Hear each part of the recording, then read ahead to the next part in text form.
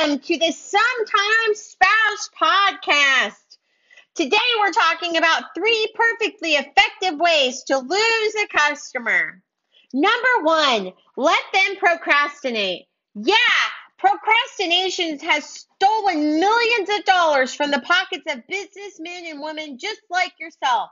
The longer it works on the customer, the longer they will be willing to open their wallets and hand over the dinero you've been hoarding there. Here's how it works first. The customer leaves your store without making a purchase. Second, time causes the desire for the product to fade and distracts them from making their way back. Finally, your almost customer totally forgets about making the purchase and you can kiss that potential profit goodbye. Mwah! Don't let it happen to you. Make deals so irresistible they just can't say no. And set up an expiration date. Yes, put a little press on to buy today. Reward them for complying and make sure they forfeit to buy today. Reward them for complying and make sure they forfeit the deal if they don't.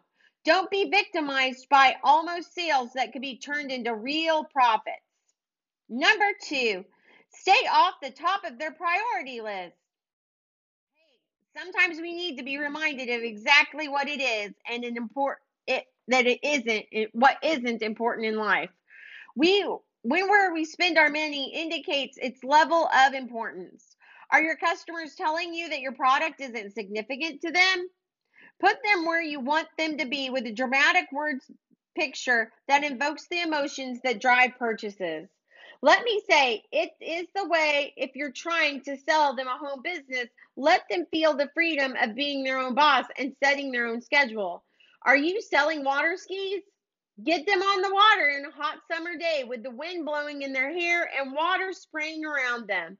Let them feel the importance of their decision. You can motivate buyers to put a high priority on your product. Number 3, don't build trust.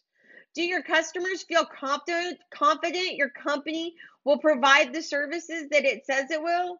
How many times have you raised an eyebrow at an offer that makes big promises?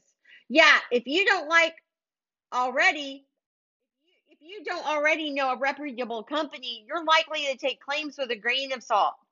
Unconditional guarantees gives credential to desire to your potential customers. Testimonials are evident that you must have a proven track record. Put some facts in front of your almost customers. Let them know a little bit about you and your staff. It's always easier to trust a person than a business. Internet customers are especially high risk for feeling a legitimate amount of distrust. After all, anyone can make grand claims, but who is responsible for upholding them? A personal photo, a little information, and a phone number where you can contact and be reached goes a long way toward building trust on the web.